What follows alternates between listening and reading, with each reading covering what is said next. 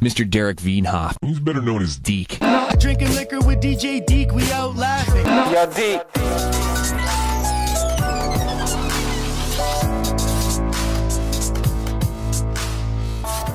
All right. Hello, everybody out there. Welcome back to the show, the Decast. And we're episode 79 here today with Dr. Channa Prakash. How are you, sir? I'm very good, Derek. Thank you. Nice to be with you. That's great. So Dr. Channa is Dean of the College of Arts and Sciences at Tuskegee University in Alabama. He has served on the faculty since '89, 1 year after I was born. He is a professor of crop genetics and biotechnology. His research expertise is on genetic improvements of food crops of importance to developing nations. And his lab was among the first to develop transgenic sweet potato and peanut plants, as well as conducting some of the first genomic studies on the peanut. Is all that correct, sir? Do I have that right? Good. Yeah, you got that right. Well, can you tell us a little bit more about your origins, your background, and maybe your academic background? Yeah. Yeah, certainly. I grew up in India. You know, I was born and brought up in a city called Bangalore, India. That's right now the tech capital, the software capital of India. And in fact, my city of Bangalore has more employees in the information technology than probably more than Silicon Valley and Research Triangle Park and Route 128 put together. I majored in agriculture there, and I did my master's in genetics and plant breeding. And then I went to Australia to do my PhD in forest genetics. And then I moved to United States. I was a postdoctoral scientist at University of Kentucky for a couple of years. And then I moved to Tuskegee University, where I've been since 1989, as you mentioned. And I still teach plant biotechnology.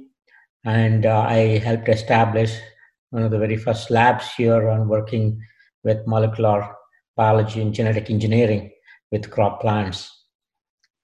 So it's safe to say you're a big deal. You're kind of a big deal. Is that right? My children don't think so. Well, I think I found you on Twitter through Dr. Kevin Folta, who's been on the show a couple times. Right. And you just have this interesting humor and interesting lens on everything. And you talk a lot of sometimes about pop culture references, and you tweet a lot of interesting articles and that. So a couple I wanted to ask you about before we get into more of the general stuff. But so some of your recent tweets, you just tweeted about this raspberry racket, about export fraud and raspberries coming from China to Chile to Canada. What is the background there on that story? Yeah, that's a very interesting story that was published just yesterday, I think. And this is about how an investigation in Canada uncovered organic raspberries that was seemingly coming from Chile, and it was packed in Chile and it was labeled in Chile. But when they found out that it was being grown all over in China, and it was being shipped all the way to South America, where they were repackaging and rebranding it and then shipping it to Canada, it just shows that a lot of us are not really aware as to how much fraud that occurs. And I've heard that much of olive oil, for instance, that what we get here, even in the supermarkets, is not olive oil at all. And that was kind of surprising to a lot. But an interesting twist to this raspberry story is that it's not just, just getting away with a false label. There was a serious incidence of viral diarrhea due to norovirus, the cruise ship diarrhea that we hear often. The sickness that was quite rampant in Canada in 2017, and although it was not it was not fully linked to this raspberry, there is a suspicion that these raspberries, especially those that are termed organic. They tend to use a lot of manure, and if they're not sterilized properly, they can get into a fecal matter can get into your produce and can cause a lot of harm. And we hear that quite often in organic produce. And so that was kind of a very interesting story that came out yesterday.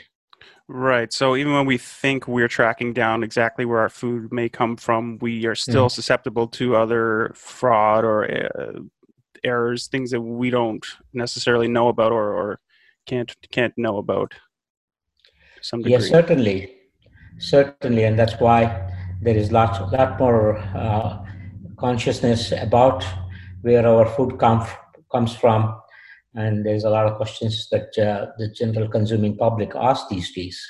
Yes. So what is in general, what is biotech? I know it's a broad term. And what should the average person know or understand about agriculture and biotech in 2020? Well, I think for an average person, they need to understand that this was a technology that was developed in the early 80s, and it was deployed for the first time in the middle of 1990s. And we have these technology, and there are a variety of tools that this technology provides, but the most important one is so-called genetically modified organisms, or GM crops, that have tend to have become controversial in the past few years, but much of that is because of the misinformation and misperception on this technology.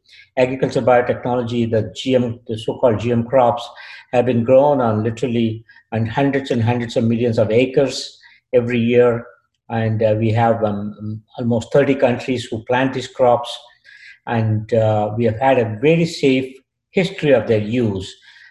When you develop a GM crop variety, it goes through a tremendous amount of testing for its safety, its impact on human health, its impact on livestock health, and its impact on the environment. And no other food product or agriculture product is tested as much as these GM crops are. And not just here in the United States or Canada, or Brazil, Argentina, where they're mostly produced, but also in all the importing countries, like European Union is one of the biggest consumers of these GM products. And despite its success, there's a lot of doubts in the mind of the public. A lot of it's orchestrated by groups that are opposed to this technology. And just today, we heard a Nobel Prize was given to two women who developed an amazing technique called CRISPR, gene editing. While it was developed in the microorganism, in the bacteria, in its defense against virus, which happens naturally. And much of the really amazing application of this technique is in curing human diseases. Already it's being used to treat sickle cell anemia on an experimental basis. There's a lot of application of this technology in agriculture too. And so by being open-minded about this technology, I think the society can realize a lot of benefits. And by mindlessly opposing technology, I think we're denying the benefits of this technology, especially to developing countries, where I think it can matter a lot.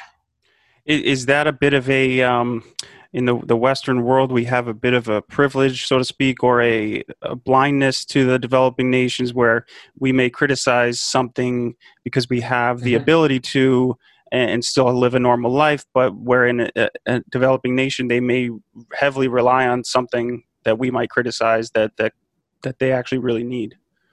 Absolutely. And I think this GM crops technology is one really good example of that. But you can also think of other issues such as malaria and tuberculosis, and many of those infectious diseases kill literally millions of people. And then vitamin deficiency, just vitamin A deficiency alone kills about 500,000 children today, every year, and another 250,000 go blind every year. And so there are a lot of tools developed through biotechnology, and these are not necessarily relevant to United States or in Europe, But if you're living in Bangladesh or in Nigeria, they can mean a lot. It can mean a difference between life and death. And so I think there is a certain moral responsibility on the part of those of us who live in the West and who have benefited tremendously from science and technology, now that we should not be closing doors on continued innovation of these technologies. So those, especially those less fortunate, can also benefit from them. Yeah, for people who don't know, what are some of the most popular examples of these genetic crops? Like you talk a lot about BT eggplant. There's the golden rice. These different fortified crops that you just alluded to that have all the. What are some other common ones? Right. I think golden rice is an excellent example. It was something that was developed, over 20 years ago in a laboratory at Switzerland, in collaboration with scientists at International Rice Research Institute in Philippines. They did a lot of testing of these. And what this does is golden rice has genes from maize, a couple of genes from maize. And so just like the maize, the corn kernels have yellow color, and that is because of the beta carotene antioxidant in that, which is converted into vitamin A in your body. So this golden rice appears golden in color simply because it has an extra vitamin A precursor that none of the regular rice varieties has. And so if farmers are allowed to grow this variety, and if consumers have access to this, it can really help addressing the vitamin A deficiency problem that I alluded to. And yet, not a single farmer in the world is able to grow golden rice, not because of any safety concerns or anything. It's simply because of politics. It's simply because of the relentless attack on this technology and then golden rice perpetrated by activists such as Greenpeace, the governments such as in Philippines and in Bangladesh, where it's almost ready, it's all ready to go, have still not allowed their farmers to grow because of the activist attack or the problems that they have with activists and even the media too. Right. One other interesting thing you tweeted about the other day was this movie Percy. I believe Christopher Walken stars as this gentleman, the farmer from Saskatchewan, Percy Schmeiser. And this is the funny thing about the tweet was that they had to change the cover because they had the wrong crop on the cover. It was corn instead of canola. Right. I think there was a lot of things wrong about it. Percy Schmeiser was a farmer in Saskatchewan in Canada who was found to be growing to almost 2,000 acres of a GM crop that he had not paid for. It's like trying to use a software on your computer that you're simply, just stolen from a source and you're not paid for it. And so the Monsanto company that had the patents for those varieties of GM crop that he was growing took him to the court, and then the court decided against him. Usually this is something that the companies have tended to ignore because the amount of piracy that goes on is not that big, and there's a lot of negative publicity that comes along with it. But in this case, this was a very brazen misappropriation of the intellectual property right. And so they went after that, and then he kind of became a hero to the anti-biotech groups because it kind of fits into the narrative of David versus Goliath, in a way that, he was a small farmer, the big multinational company went after him. So it makes a very nice narration, and it really helped them in trying to malign this technology and to malign the companies such as Monsanto as being evil. But in actual reality, his court case, the Canadian court system looked at all the evidence and heard all people from both sides and decided against him. And yet that factor was not brought in very clearly into the movie, because the movie was clearly one-sided, and it is not a factual representation of what happened.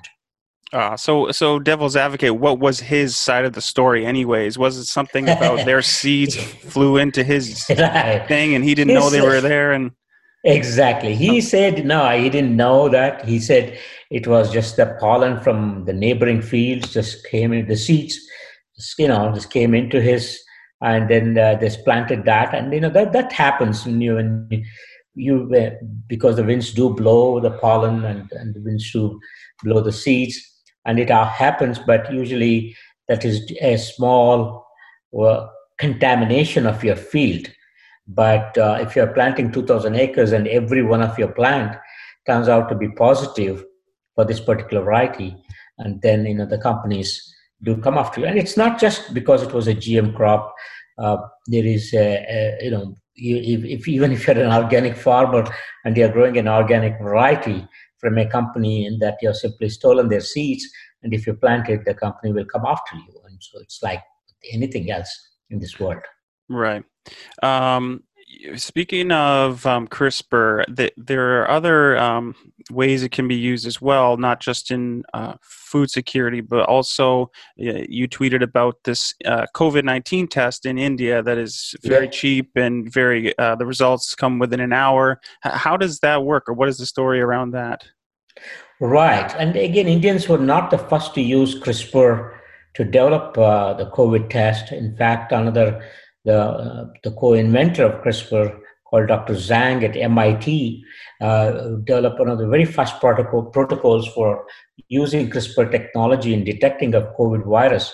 And they made that kit and the technology freely available for anybody to use in the world. But I think what is unique about this Indian group from that they announced a couple of days ago was that the prototype or the proof of concept was something along the lines of a pregnancy test. They embedded the whole system on a piece of paper, and you could just dip that into the sample solution, and then within a very short time, depending on changing of the color, you can detect whether it is COVID positive or COVID negative with a fair amount of certainty. And what is the way that they test? What is the method that they test? Right, they use CRISPR. See, CRISPR is a technology that uses what we call is a piece of RNA called guide RNA to latch on to a piece of DNA, and then it changes the code that changes to one or two nucleotides, and that's how we do it, gene editing. So it's kind of like, think of it as your iPhone when you're texting me, which just makes the auto correction of the spellings. You see, or you could use a spelling corrector to make a deliberate correction of the mistakes that you make in your letters. In the same way, the CRISPR, we can use the technology to make small changes in the genetic sequence. But because it uses that matching system, we can also use that or repurpose the CRISPR system into genetic detection system, not necessarily to change something, because there is the guide RNA and the DNA, they try to attach themselves based on the sequences. And so they use this CRISPR guide RNA system essentially to see if the sample has COVID, then you would develop a positive attachment of that RNA with DNA, and through some coloring system, they could detect that positive attachment. Right. So it still would be a swab, but if you know what you're looking for, you use the CRISPR to sort of match that up. And if it makes a match, then so that's right. How the results come so quickly. So how do the results work now? Like if a test in COVID, a regular COVID test takes whatever it is, 24, 48, 72 hours. What is the method currently that we use? The current method we use is called PCR. It's a polymerase chain reaction method. Mm-hmm. What it was a technique that was developed by a guy working for a company called Cetus. His name is Kary Mullis. It was developed in the 80s. It also uses a similar system where instead of guide RNA, what they use is to use small synthetic pieces of DNA that have been constructed in the lab, where they throw in into the sample and they tries to attach into those sequences where it finds a match. And so what they do is they try to throw in two sequences at either end of the gene that you want to detect, and then in the laboratories they amplify it using certain enzymes, and that goes through a series of steps by which you can detect whether there is a positive hit or not.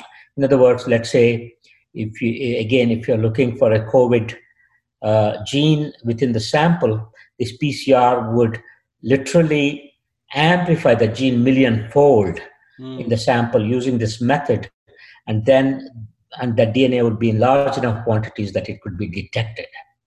And so this is the gold standard, the PCR technique, but it's also extremely sensitive. Sometimes even it is prone to throwing false positives too. Right. And you may have a very, very low viral load. And because this is such a sensitive technique, it could still pick up. And PCR, for instance, is the tool that is used in DNA fingerprinting, for instance, to catch the criminals and in paternity cases. And it's something it's used in all forms of DNA identification. Right. So CRISPR method may be much quicker, much more effective. And what is the average time, since COVID started, has the time for your test results on average in the United States, for example, gotten any quicker, or is it you still have to wait a little bit for it?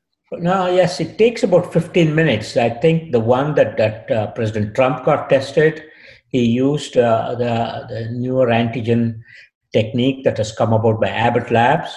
And that takes about 15 minutes.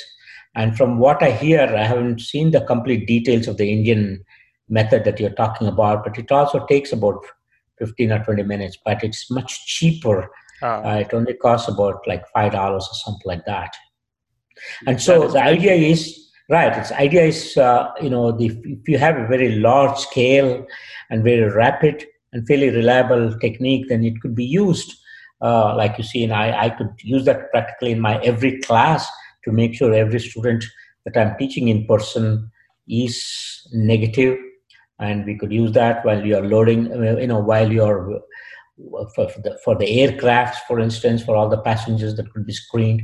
So you can see that we could deploy it at a very large scale to bring back certain normalcy and to end the lot of lockdown that we still have all over the world. Right, especially waiting for second waves and that sort of thing. Right, it's quite disturbing. Speaking of Trump and policy for a moment, I didn't know this, but I realized that Trump signs a lot of executive orders, and I don't know their efficacy. But in 2019, he did sign an executive order modernizing the regulatory framework for agriculture biotech products. Now, if you're familiar with that, which I assume you are, was this effective? Is it just for pro-business? Is it actually pro-biotech? Does it actually help? I think it's pro-science. It's one of those, I think, executive decisions or the executive order that President Trump promulgated that I personally support because, you see, biotechnology regulation developed in an ad hoc manner, kind of hodgepodge over time. And we have three agencies that oversee biotechnology products regulation. If you develop a genetically modified crop, and if that is food, like corn or soybean that we eat, then the FDA gets into the regulatory role. And if if that happens to be a product that also is resistant to pests, like the Bt corn, then the EPA gets into the action, the Environmental Protection Agency. And also, in most of these cases, the U.S. Department of Agriculture is a primary regulator. And so each of them have their own regulatory rules that we need to look up. But also, there are three independent agencies with almost no coordination between them. And so this executive order simply brings them under a single umbrella and tries to make it easier. I don't think it compromises our safety in any manner. Mhm. I think it's far more science-based and just makes it more streamlined. So when we say it makes it easier, streamlined, is it just in for time, or is it actually, like you mentioned, it doesn't make it less safe? So are there less hurdles they have to get over, or is it more of a speeding up? I think it's both. I think he has challenged, the executive order challenges these agencies to come up with a more streamlined system that over time, that it would make it not just easier for those who are applying for a permit and approvals that they could commercialize their product, but also to you see right now what's happening is it just takes about 100 to 150 million dollars in expense to get a GM crop approved through all these agencies, and it takes anywhere from 7 to 10 years. And the fact of the matter is, because the regulatory system is so onerous and so burdensome, only very big players like big multinational companies would have the financial wherewithal to get their products into the market. Right. Smaller players like the public sector universities, including ours, do not have the resource. And much of this regulation was put in place in the 80s, where we did not know much about biotechnology and genetic engineering and its risks. Now, in hindsight, we know a lot about it, and we do recognize many of our initial fears were unfounded. And so it is time to make this regulation more in line with the scientific knowledge that we have, and also make sure we will open up in such a manner that it levels the playing field. Right.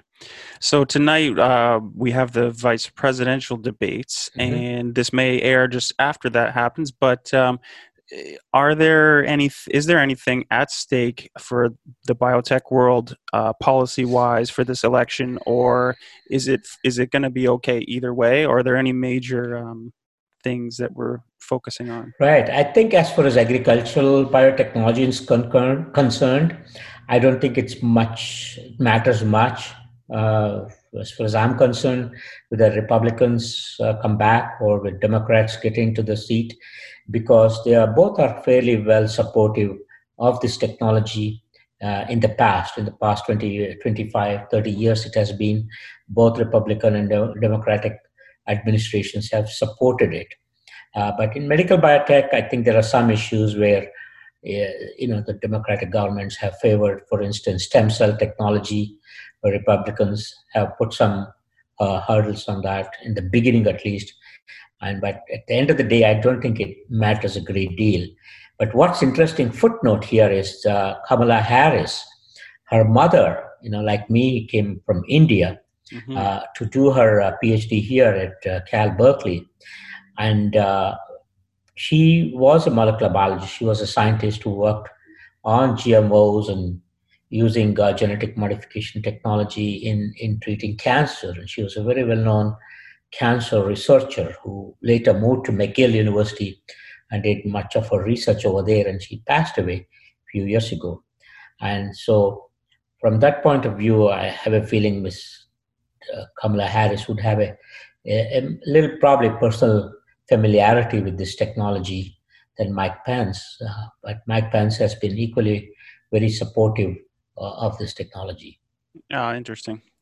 So we also just had the great guitar player Eddie Van Halen pass away, and I know you've got a lot of humor on Twitter, but I have to say I think it's a little too soon. But you posted a meme that said Bok Choy, like BACH Choi, and then Elvis Parsley, and your contribution was Eddie Van Halen. Don't you think that's a little too soon, sir? Oh, I know, but it was no disrespect to the great guitarist. It was something that a lot of music fans were upset, and I don't think I mocked him in any manner. It's just that it was a little meme that I picked up where a lot of famous musicians, names that rhymed with vegetables were put. Right. Yeah. And I thought that, and there's one other thing that also I liked was John Lemon. John Lemon. No, I thought Yeah. it was great. I kid. I think it was a great tribute there. How Thank else you. have you found social media? How has your social media journey been? Have you? What are the pros and cons? And how long have you been using Twitter to promote science and talk about this stuff? Right. I think I've been both Twitter and Facebook. I've been for about 10 years now.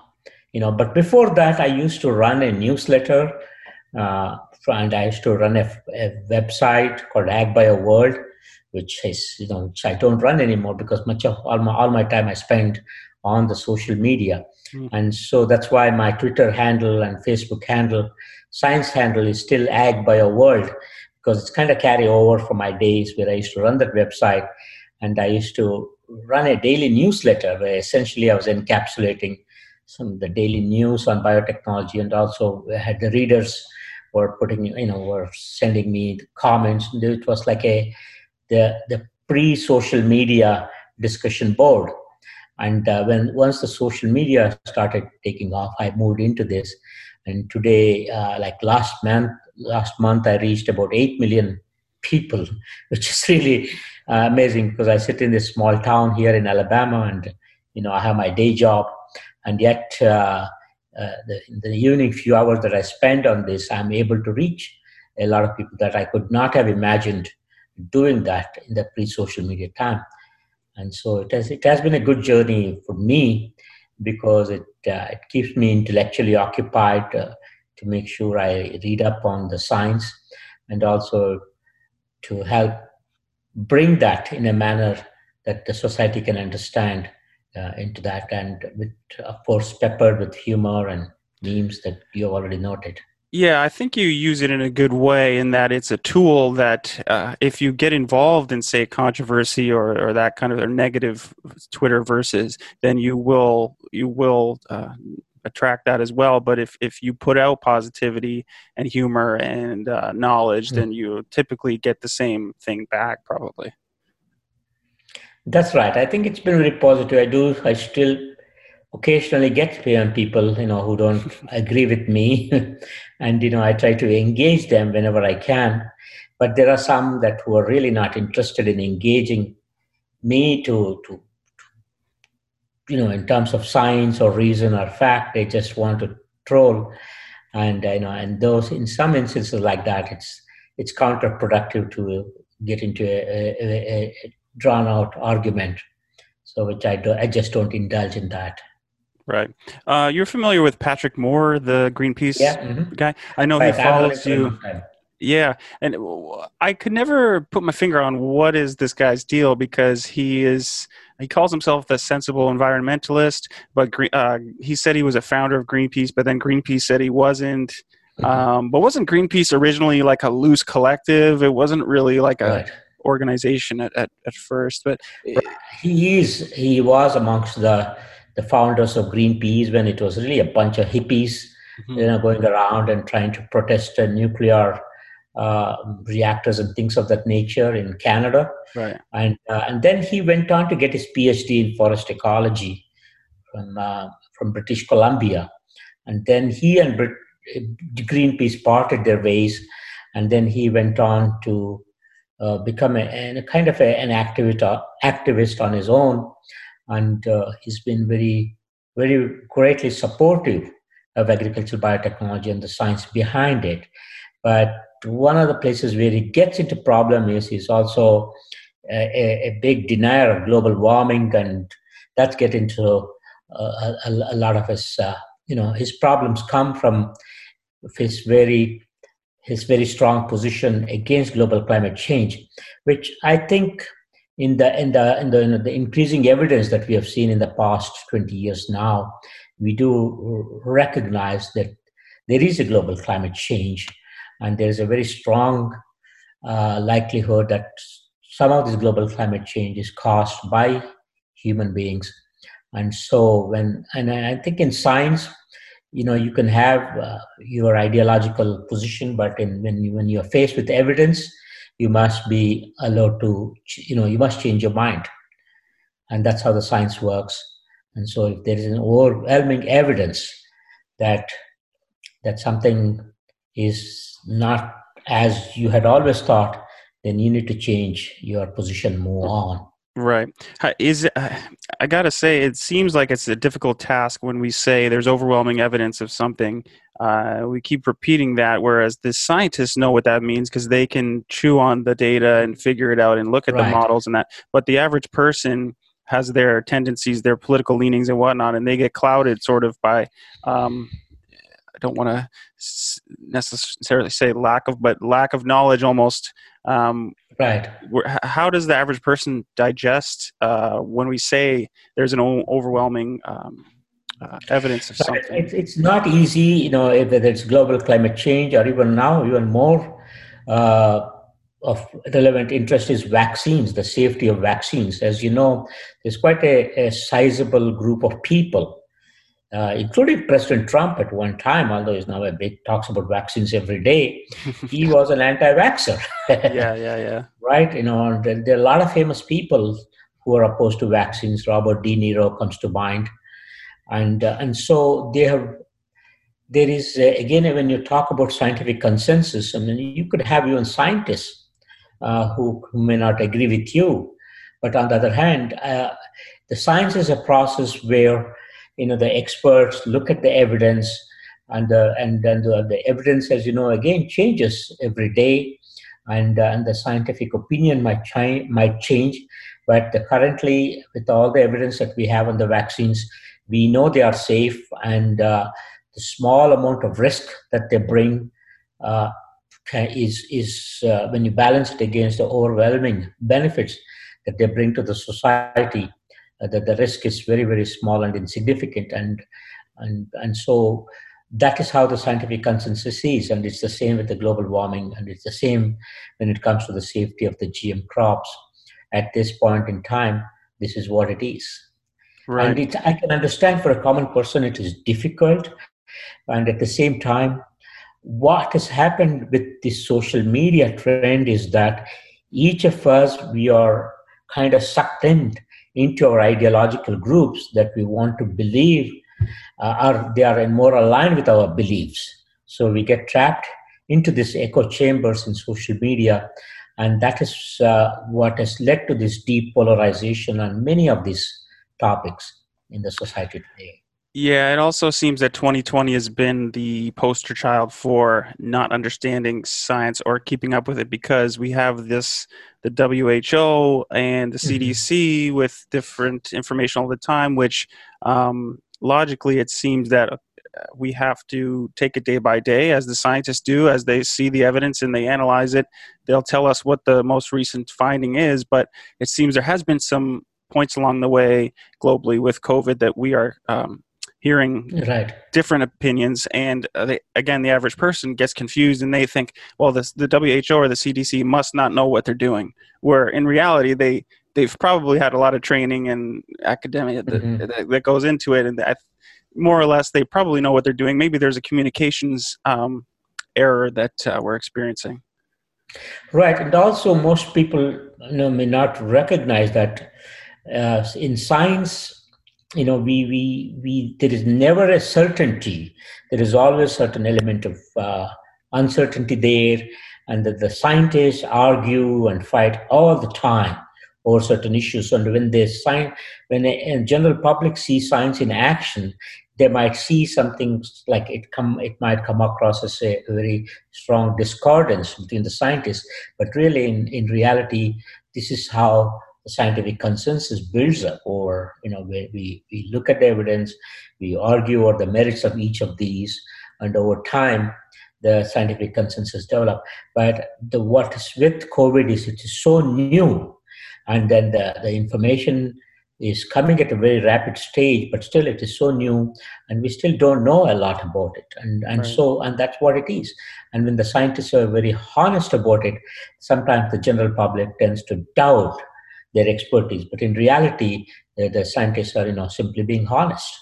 It's like, we were thinking about how the coronavirus is transmitted earlier, like on the surface, we used to Right. It There's a lot started of with washing. 24 hours, 48 hours, then that went Yes, down to a few hours. And the latest is the 6 feet versus 8 feet droplets right. and this kind of thing, where obviously Exactly. it's probably, again, it should be logical that, okay, it's not always going to be 6 feet.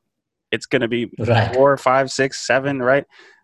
Exactly. And as the new information comes along and more research is done on it, our knowledge gets better and better. And so that's what it is. Like, for example, with SARS, let's say, um, Mhm. have we figured out everything about SARS at this point? Are there still things that we're crunching data on about SARS? Like, how long will it take for the world to fully understand COVID? With a large degree, like, do you think it's a 5, 10 year thing, 20-year thing? I mean, it's hard to know for sure.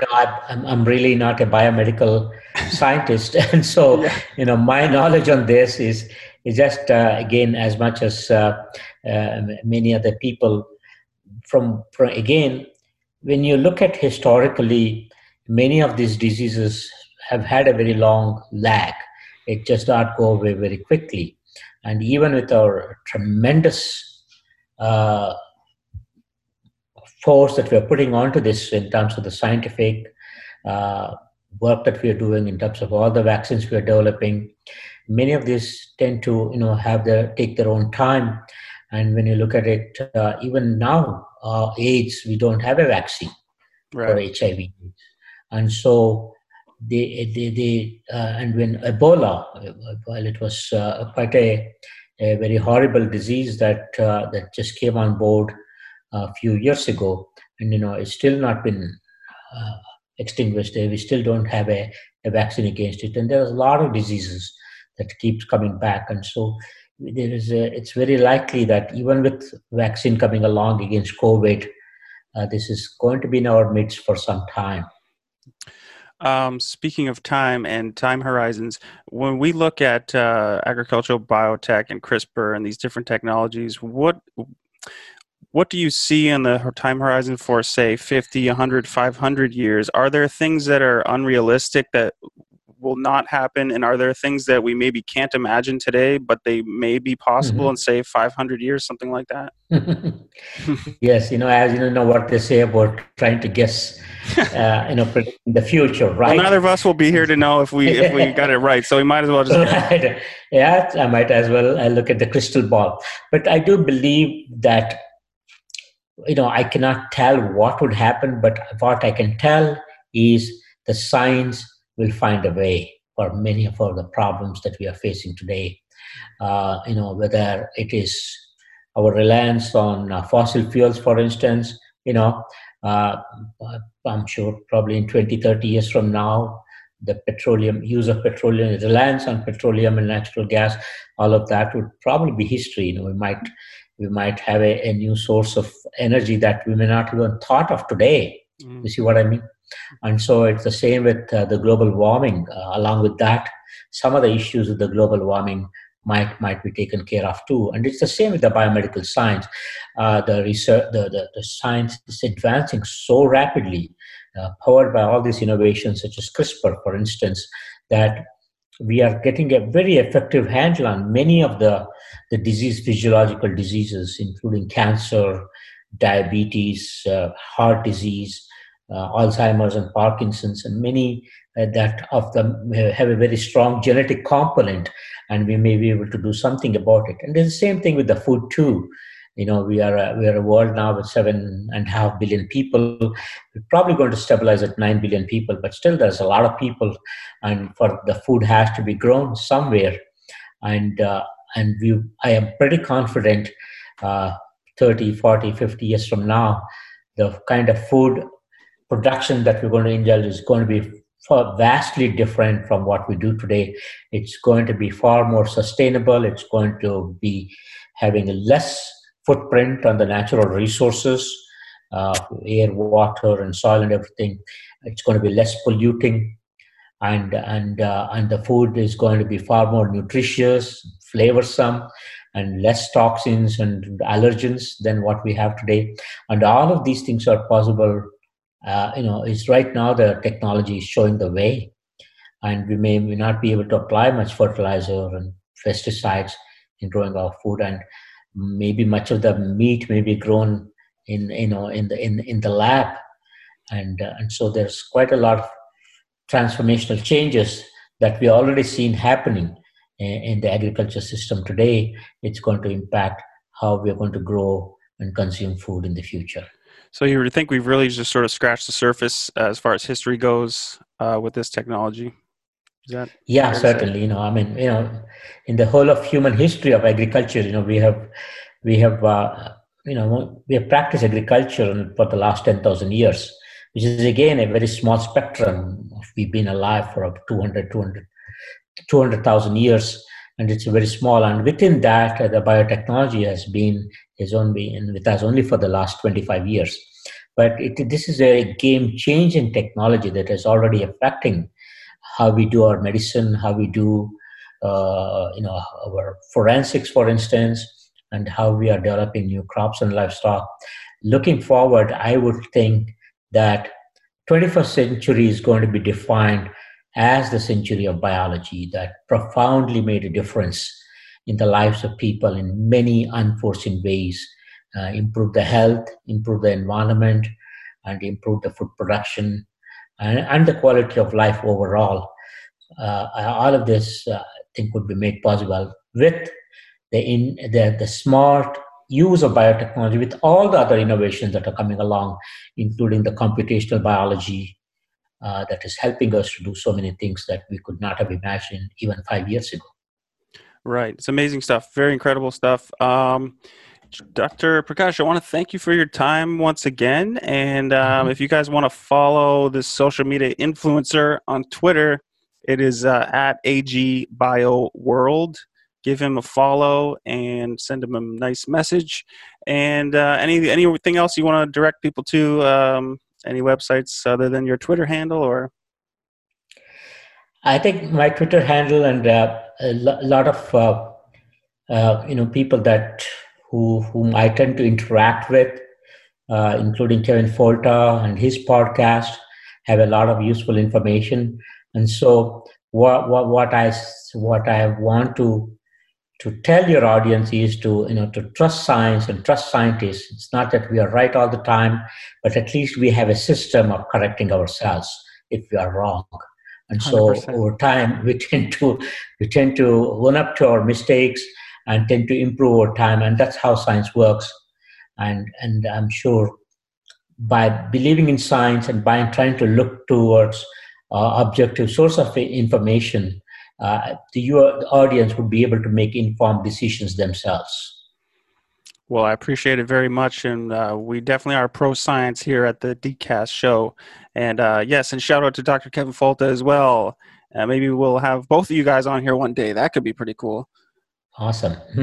Okay, thanks again for your time, and have fun watching the debates.